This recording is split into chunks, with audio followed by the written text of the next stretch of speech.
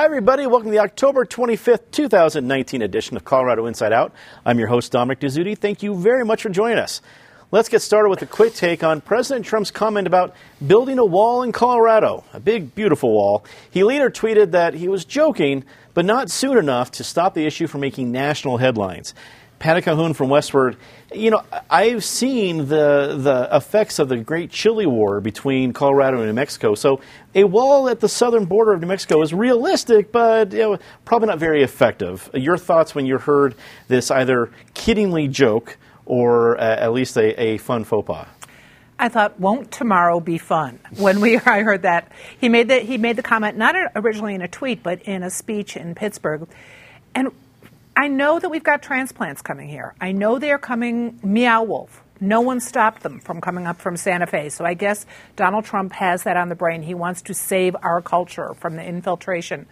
Donald Trump has spent some time here. He got in a big fight with his wife Ivana in Aspen decades ago that made headlines. He wanted to, at one point, to redevelop Union Station. You would think he had never actually seen Colorado and realized that we are at least 500 miles from our southernmost point from Mexico.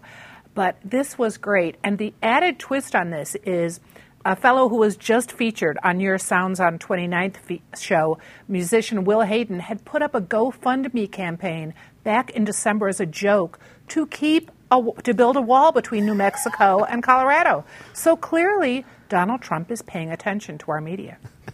David Kopel from the Independence Institute and DU Law School. Perhaps this was part of a PTSD reaction to him being stuck in an elevator in Colorado Springs. That was during the campaign. You never know what could have happened. Well, perhaps he was thinking about the trauma of Colorado in the Civil War when the Texans attempted to invade Colorado via New Mexico, but fortunately were turned back by the 1st Colorado Volunteers, which destroyed their baggage train. Undoubtedly a reference to that. Grown-ups, when they say something stupid, can just kind of let it go. So in the 2008 campaign, Obama referred to the 57 states, and some people mocked him for it, but at least he had the common sense not to put out a press release the next day explaining why he'd been right about that. That not always a common trait. Eric Sonderman, political analyst and new columnist with Colorado Politics. Great to have you back, Eric. So I think about the various reactions here, and I get the whole idea of possibly being a joke, but putting that out there later. The part that wasn't a joke, seemingly, was the fact that the comment got a standing ovation. So I don't know what the reaction are from those folks that stood for that out in Pennsylvania, but perhaps there's other stories and connections to this. Well, maybe geography should be part of the mandatory curriculum in Pennsylvania, we can suggest here. I think we're all jumping to conclusions around this table that he meant the wall to go on our southern border. There was no indication in his comment that it was necessarily there. Perhaps it is to keep that influx from Wyoming out. I mean, we all know Dan Haley, whatever. I mean, there are troublesome folks who have immigrated to this state from Wyoming, and maybe that was what was on the president's mind. We can save the stable piece for another day, but to deal with the genius piece today, I'm not so sure that was a hallmark of it.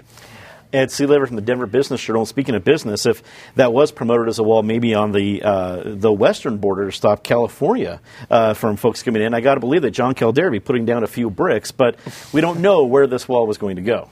Well, we do know this, that we've talked a lot around this table in recent years about President Trump trying to undo President Obama's legacy by peeling back some of the things that were done during his administration. This is the first time I've ever seen him trying to undo President James K. Polk's legacy by going in and undoing the Treaty of Guadalupe Hidalgo that awarded New Mexico to the United States after the Mexican War. These executive orders have really got to stop. Ed, we usually count on David for bringing something like that, but to reference the administration of President Polk, well done. That was absolutely fantastic. The Colorado Attorney General released a report this week from an independent investigation into child sexual abuse committed by priests in Colorado's Catholic churches. The report detailed cases on 43 priests ranging over the last 70 years. The investigators said that no new cases of abuse were found after 1998, but also commented that records from the 3 dioceses in Colorado were flawed and incomplete. Patty, there is no time machine to go back the full 70 years to rectify or to figure out all the different details of these cases. But what it tells you about the current state of the diocese willing to cooperate and how the study was done did seem telling. Do you think there's going to be more to come as a reaction to this investigation? Well, there will certainly be more to come because people who have never stepped forward might now feel they should. I mean, you read some of these stories about people who were victimized 60 years ago. They were kids. They never are going to forget it. They're never going to get over it. It's appalling that it took this long for the Catholic Archdiocese across the country, around the world, to start really dealing with this. When you think about when Spotlight and the Boston Globe really broke it open, that wasn't that long ago. And the fact that it took that long for it really to become public is appalling. That we now have a good report, good for Weiser, good for his predecessor, good for the people who are cooperating, bad that the Archdiocese didn't feel like keeping records and instead would send bad priests all over. We're just going to hear more horrors coming, and unfortunately it's not limited to the Catholic Archdiocese. Boy Scouts are in the middle of this. We're hearing more and more. David, what are the legal ramifications here? It seems like this investigation comes from the Attorney General's office, as Patty referenced, Attorney General Cynthia Kaufman and Phil Weiser, part of that, and then a former prosecutor was in charge of this. So this is a significant independent investigation. Do you think there's more shoes to drop here, I guess? Well, as Patty said, as more victims come forward, so the Colorado Attorney General's office basically raised some money, also got a substantial grant from the Catholic Archdiocese itself to hire an outside investigator, and that outside investigator was Bob Troyer, who was a longtime attorney in the U.S. Attorney's Office and was the head of the U.S. Attorney's Office from 2016 to 2018.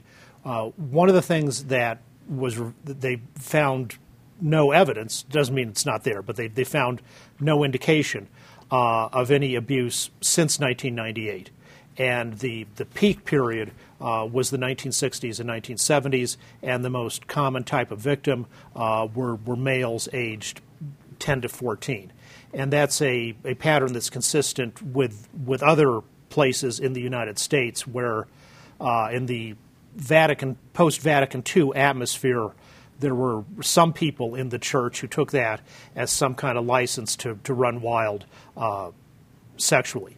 The report has a number of recommendations for the church to improve its record keeping and other processes, such as hiring a full-time victim services coordinator. And Archbishop Keela has said he's going to implement all of those recommendations. Eric, do you think, as far as there's countless issues when it comes to the Catholic Church, how it's been handled worldwide and even locally, but it seems to me that this, as Patty references, is not the only institution to have problems like this. It feels like a watershed moment for not only the Catholic Church in Colorado, but other organizations to, at the very least, do something about getting their house in order and implementing the systems that at least guarantee that we move forward in a safer fashion. Do you see other organizations stepping up to that, seeing what's coming down from this investigation? One would hope so, and there's some indication of that around the country. I mean, it was just when the story came out a few days ago, so stunning, sad, sordid. I mean, here's an institution where the whole mission of the institution ostensibly is a pastoral mission, to care for people, to nurture people, and yet this has been going on. And, we keep thinking it's isolated incidents, but it's one isolated incident on top of another, and, it is not limited to one person. There were a few particularly bad actors, somebody named Harold White, who I think was responsible for 60 out of the 160-some that were documented, and he just kept getting farmed from one parish to another when the heat got too hot. And it's inexplicable to me how heads of the church, heads of those dioceses could let that happen. But it was the pattern of the church. The story hit home a little bit for me. I think people like Patty and David might remember this individual. There was a state senator from Pueblo back in the late 1970s, early 1980s. He was a personal friend of mine. We spent time together, hung out when I was working for Governor Lamb at that point in time. He was in the state Senate. Interesting guy named John Bino Catholic priest from Pueblo. His name is in this report with 2 credible charges, and it just goes to show you never know. You never know. Ed, what do you think about the response? While I realize I've been a lifelong Catholic, it's going to be limited of what an archbishop can do as part of the system and dogma of the Catholic Church, but there's got to be a local response. What do you expect here in Colorado? Well, I think we saw the local response. Archbishop Aquila came out and said, look, we are going to implement all of these recommendations you're putting forward. That's new record keeping, new processing, ways to get people who are not priests and bishops involved in this process. I think the response was a very open and very quick one as they realize just the decades of malignancy that have gone on here. But I think we need to keep this in perspective. We've put this, 2 people have mentioned this, there is not a case that's come forward in 21 years now. And let's remember, this has been an issue nationally for about 15 years now, since allegations first came up in Boston. I don't think if there were a raft of cases, we wouldn't have heard about them. We are in a newly empowered culture where people are going to speak out a lot more against things that are wrong. So I don't anticipate a lot coming forward from that time. To what Eric said, nearly 2/3 of the cases were the result of 5 pedophiles. That's not to say this wasn't wide-reaching. We have 40 priests implicated here. But the vast majority came from 5 sick individuals. And again, this was the 1960s and the 1970s when most of this happened. That is not to say we should not be giving absolute empathy and financial support to the victims who have gone through this. What they've gone through is terrible and is a result of an institution that couldn't police itself. And it's also not to say that the Catholic Church, they have to learn from this. They have to look at this and they have to see what went wrong and how it will never go on again. But let's put this in the political perspective, which is what we normally deal with here. If this were the Colorado state government accused of misdeeds, we would be talking about things that were done under Governors John Love and Dick Lamb and trying to tar Governor Polis with those deeds. I think we have to understand there were horrible things that were done, but this is a different place with different leaders in the Catholic Church today. It's an important perspective. Thanks, Ed. RTD may significantly cut routes due to a shortage of operators. Management blames the shortage on the low rate of unemployment, but the operators and drivers themselves say it is a retention problem. Many drivers say they are expected to work a 13-hour day and for 6 days a week. They also face blowback from management for taking bathroom breaks or family medical leave. David, RTD has not been at a lack of problems. This one seems new and probably the one that's really going to have the greatest risk of reducing service. What's the right response? Well, obviously, to raise salaries. They have too few employees who are having to work too many hours, and they say, and it's true, unemployment is low, and therefore it's harder to attract people at the salary they currently pay.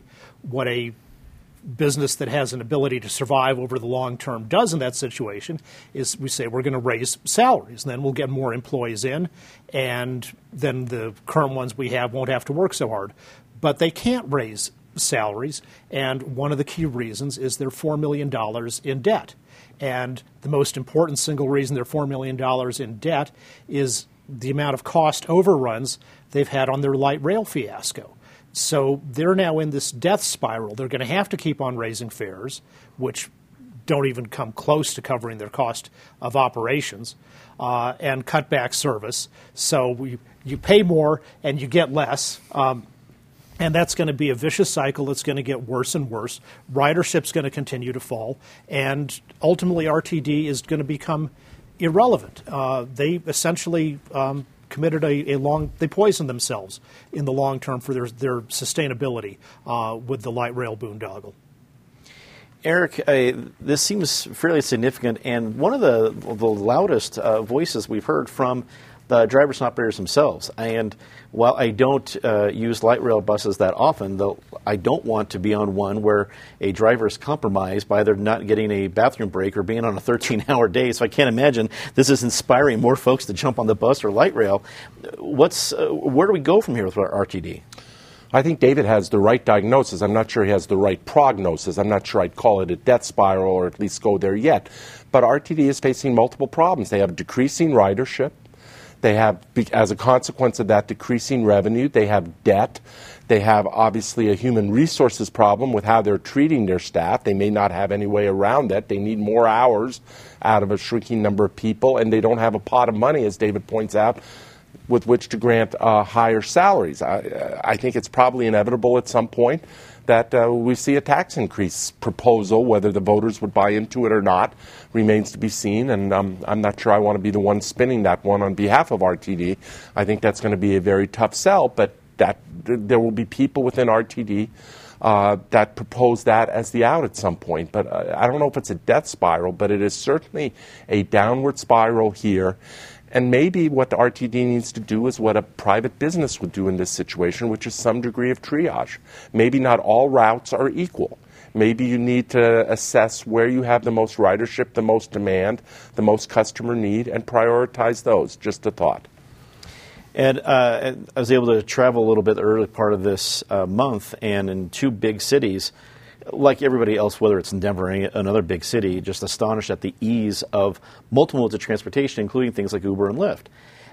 The Independence Institute has been talking about privatizing different parts of RTD for a long time, and RTD has put out contractors as part of their routes, but it feels like some of the solution might be from the private sector. Do you think that idea might grow? Well, to determine whether that's a solution, RTD has to make a hard choice between one of two routes that it wants to take now. One, if it wants to subsidize its service, it wants to pay for its service, and I don't think it'll ever get to 100%, but if it wants to largely pay for service from fare box receipts, it needs to look hard at it and say, we're going to have to get rid of some of the inner city routes where people can't afford to ride the bus. We're going to have to concentrate on getting people from Douglas County or from Jefferson County into the city where people are willing to pay the costs of doing this. But I'm not sure that's what RTD's mission is. And if that's the case, it's got to think of a second alternative, which is, do we forego those routes, the ones that maybe people have alternatives for traveling to, and instead look for a different kind of subsidy? And I don't know the answer to what that is yet. I don't think a tax hike is going to pass for this. But do we look to get rid of some of those routes where we can do other modes of transportation and focus solely on transporting the people who have no alternatives? I don't have an answer there. I just want to throw that question out because I don't think RTD can have it both ways. Patty, what do you think? The Caldera Express to Boulder coming anytime soon? Well, I think maybe bungee jumping from Boulder for Caldera will work. This is such a critical time for RTD, which was set up to really help people who didn't have transportation in the city 4 decades ago. And now you all of a sudden have this increased emphasis on not, especially in the inner city, on not driving, density, no parking. You're trying to get people to take alternative modes of transportation. And in the winter in Colorado, I don't think the alternative is scooters. Buses still make the most sense as alternative modes of transportation. So we need to have at the highest level in this state really look at how RTD can be saved and should it be saved. Ridership, why not at this point just let people ride for free? Such a small percentage of their ridership money comes from fares. You might as well see if people would take RTD if it was free, because if no one will take it when it's free, then we really have a problem.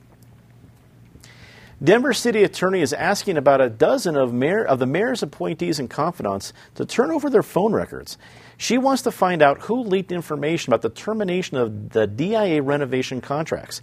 CBS 4 was the recipient of the leaked information, but only reported on it after the administration's press conference. Eric, how to make a bad problem worse, 101, brought to you by the mayor's office this week. Your reaction? I think you said it. I think you said it well, Dominic. I've been through DIA a few times recently. I suspect most of us have. The place is a whole right now. It's not functioning all that well, not to mention the construction zone, which is semi-inactive as we speak.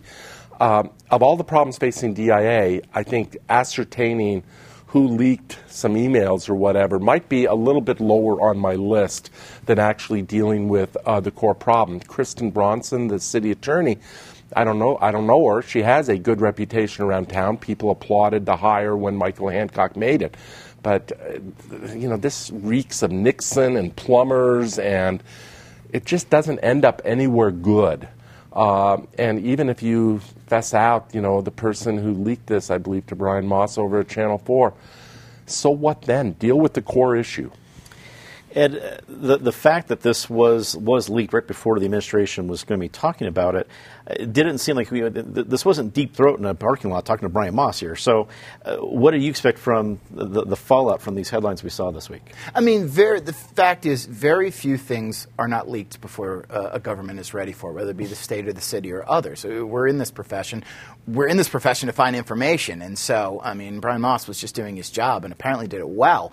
I expect exactly what Eric said. I think people are going to look at this and say, seriously, this is what you're concentrating on? I think the city may have been a little misguided in the fact that it got a lot of applause because it investigated and stopped the expansion of the convention center because of leaks from somebody that compromised the bidding process.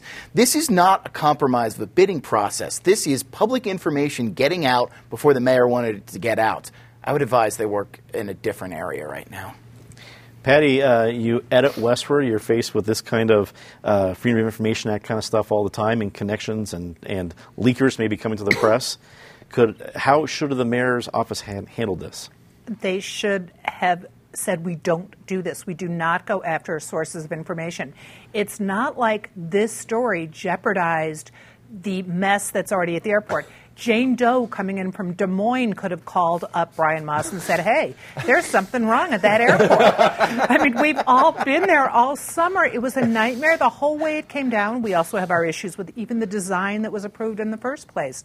So shame on the city for doing this. Shame on them for going after it. Love it that Brian Moss was also able to report the investigation first. So good for him on that.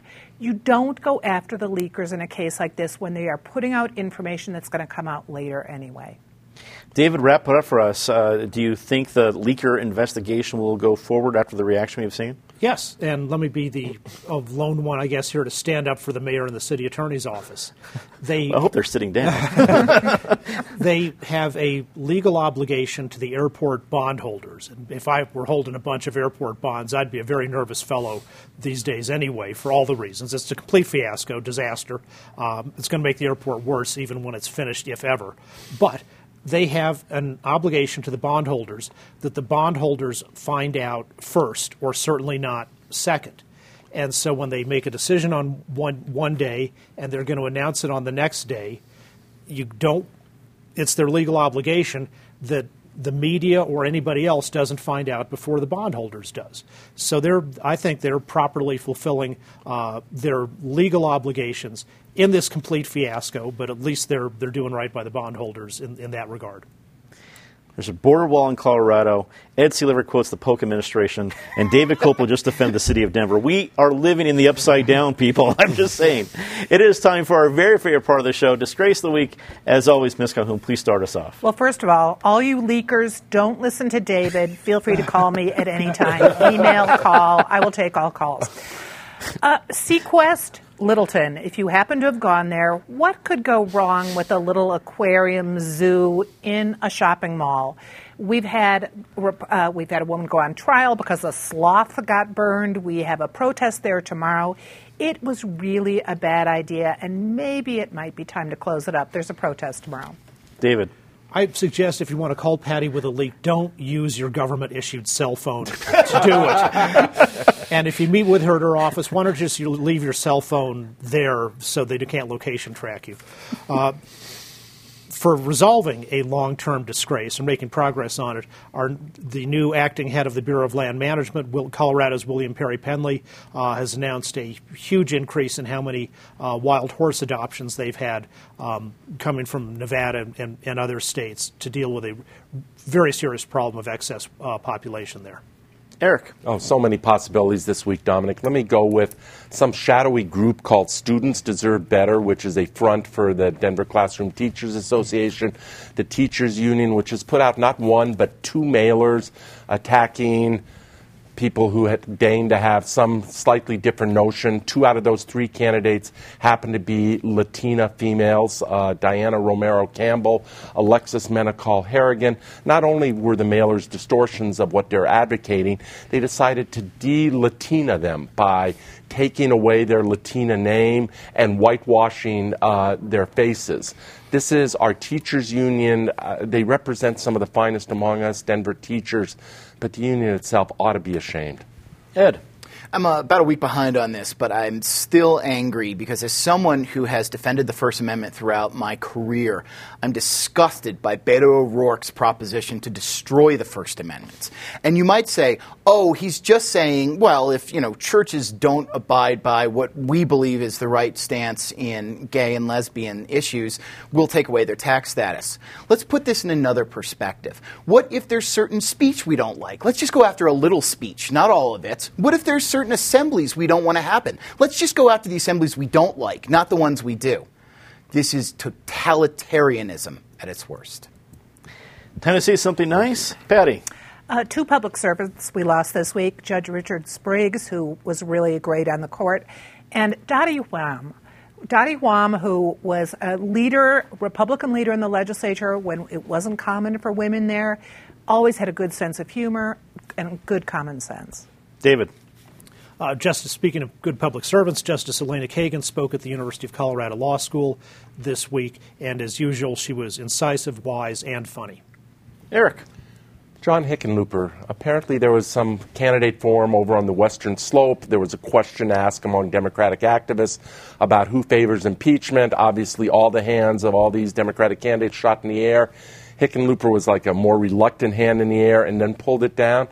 There's something to be said for a little bit of reticence here and a little bit of keeping your cards close to your chest. You might be a juror. If you is serious about being a U.S. Senator, you might be a juror in an impeachment case. Good for Hickenlooper for trying to maintain some impartiality. Ed. VF Corp announced that its move and hiring of 800 people to Denver was complete today, but it's not really complete because they're going to move a 6th of their company's headquarters here. This is Icebreaker, now based North Americanly up in Vancouver. It's great to see this company continues to add jobs to the local economy. I want to say something nice about a couple of my friends from high school joining me in the control room. David and Heather, good to have you here. And before we go tonight, I want to remind you that the semifinals of this season's Both Sides of the Story tournament starts next week. Up first, Ria Scaria from Mountain Vista and Haley Stotts from Eagle Crest High School debate if Colorado's public schools should have armed guards present throughout the school day. It's going to be a great debate. That is all the time we have this episode of Colorado Inside Out. For everybody here at CPT 12, I'm Dominic Dezzutti. Thank you very much for watching. Good night.